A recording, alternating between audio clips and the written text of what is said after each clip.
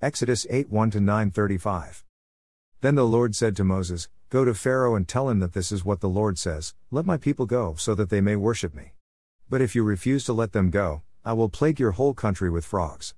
The Nile will teem with frogs, and they will come into your palace and up to your bedroom and onto your bed, into the houses of your officials and your people, and into your ovens and kneading bowls. The frogs will come up on you and your people and all your officials. And the Lord said to Moses, Tell Aaron, Stretch out your hand with your staff over the rivers and canals and ponds, and cause the frogs to come up onto the land of Egypt. So Aaron stretched out his hand over the waters of Egypt, and the frogs came up and covered the land of Egypt.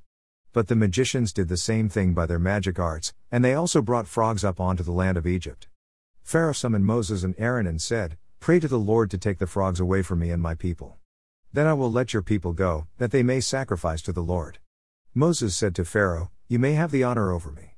When shall I pray for you and your officials and your people that the frogs, except for those in the Nile, may be taken away from you and your houses? Tomorrow, Pharaoh answered. May it be as you say, Moses replied, so that you may know that there is no one like the Lord our God. The frogs will depart from you and your houses and your officials and your people, they will remain only in the Nile. After Moses and Aaron had left Pharaoh, Moses cried out to the Lord for help with the frogs that he had brought against Pharaoh. And the Lord did as Moses requested, and the frogs in the houses, the courtyards, and the fields died. They were piled into countless heaps, and there was a terrible stench in the land. When Pharaoh saw that there was relief, however, he hardened his heart and would not listen to Moses and Aaron, just as the Lord had said. Then the Lord said to Moses, Tell Aaron, Stretch out your staff and strike the dust of the earth, that it may turn into swarms of gnats throughout the land of Egypt. This they did, and when Aaron stretched out his hand with his staff and struck the dust of the earth, gnats came upon man and beast. All the dust of the earth turned into gnats throughout the land of Egypt. The magicians tried to produce gnats using their magic arts, but they could not. And the gnats remained on man and beast. This is the finger of God, the magicians said to Pharaoh. But Pharaoh's heart was hardened, and he would not listen to them, just as the Lord had said. Then the Lord said to Moses, Get up early in the morning, and when Pharaoh goes out to the water, stand before him and tell him that this is what the Lord says, Let my people go so that they may worship me. But if you will not let my people go, I will send swarms of flies upon you and your officials and your people and your houses. The houses of the Egyptians and even the ground where they stand will be full of flies. But on that day I will give special treatment to the land of Goshen, where my people live, no swarms of flies will be found there. In this way you will know that I, the Lord, am in the land. I will make a distinction between my people and your people. This sign will take place tomorrow. And the Lord did so. Thick swarms of flies poured into Pharaoh's palace and into the houses of his officials. Throughout Egypt the land was ruined by swarms of flies. Then Pharaoh summoned Moses and Aaron and said, Go, sacrifice to your God within this land. But Moses replied, It would not be right to do that, because the sacrifices we offer to the Lord our God would be detestable to the Egyptians. If we offer sacrifices that are detestable before the Egyptians, will they not stone us? We must make a 3-day journey into the wilderness and sacrifice to the Lord our God as he commands us.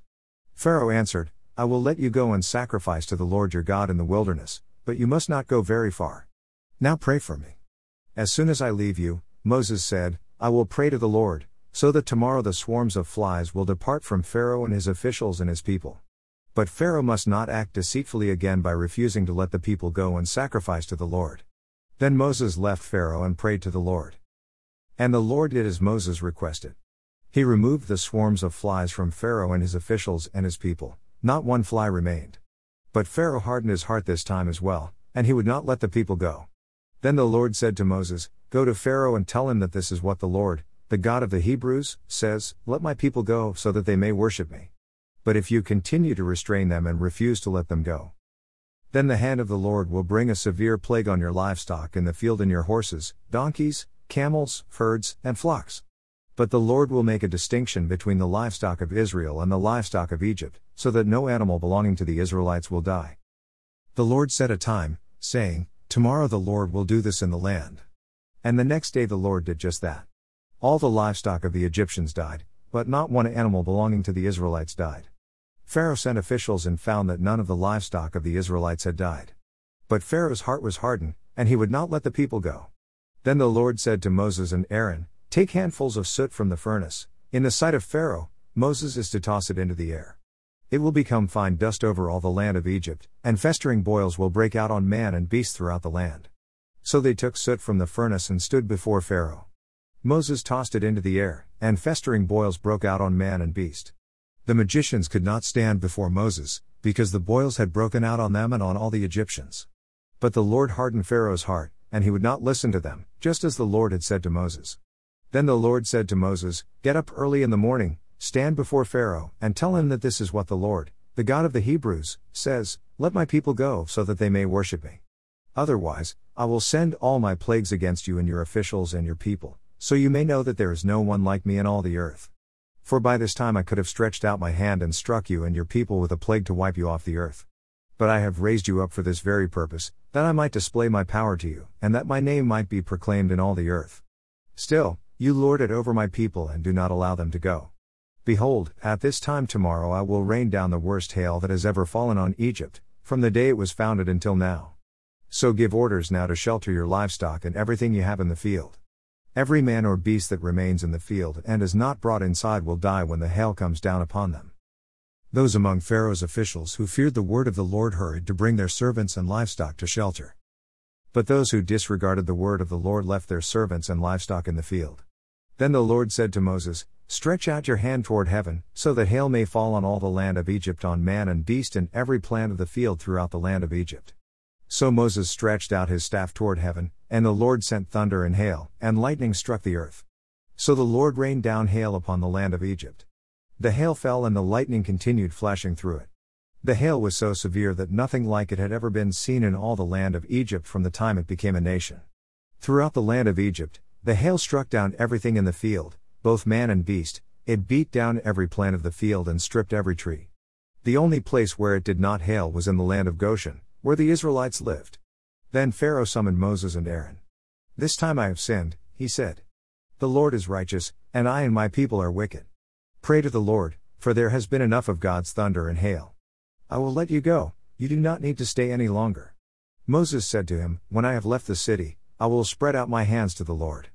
The thunder will cease, and there will be no more hail, so that you may know that the earth is the Lord's. But as for you and your officials, I know that you still do not fear the Lord our God." Now the flax and barley were destroyed, since the barley was ripe and the flax was in bloom. But the wheat and spelt were not destroyed, because they are late crops. Then Moses departed from Pharaoh, went out of the city, and spread out his hands to the Lord. The thunder and hail ceased, and the rain no longer poured down on the land.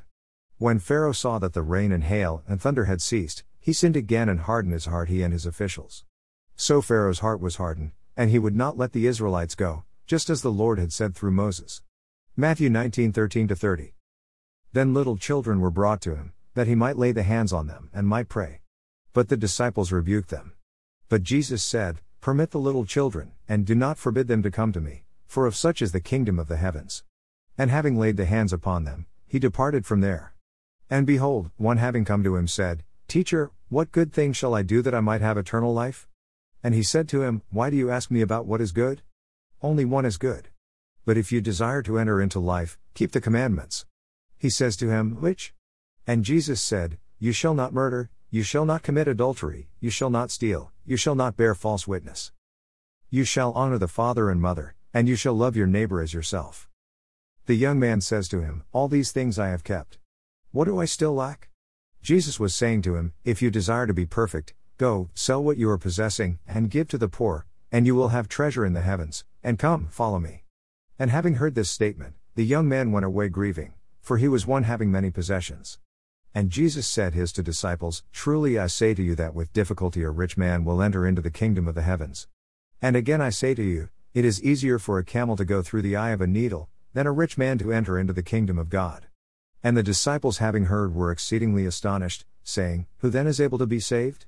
And Jesus having looked on them, said to them, "With men this is impossible, but with God all things are possible." Then Peter answering said to him, "Behold, we left all things and followed you, what then will be to us?" And Jesus said to them, "Truly I say to you that in the regeneration, when the Son of Man shall sit down upon his throne of glory, you having followed me, you also will sit on 12 thrones, judging the 12 tribes of Israel. And everyone who has left houses, or brothers, or sisters, or father, or mother, or wife, or children, or lands, for the sake of my name, will receive 100-fold, and will inherit eternal life. But many who are first will be last, and the last first. Psalm 24 1-10. A Psalm of David.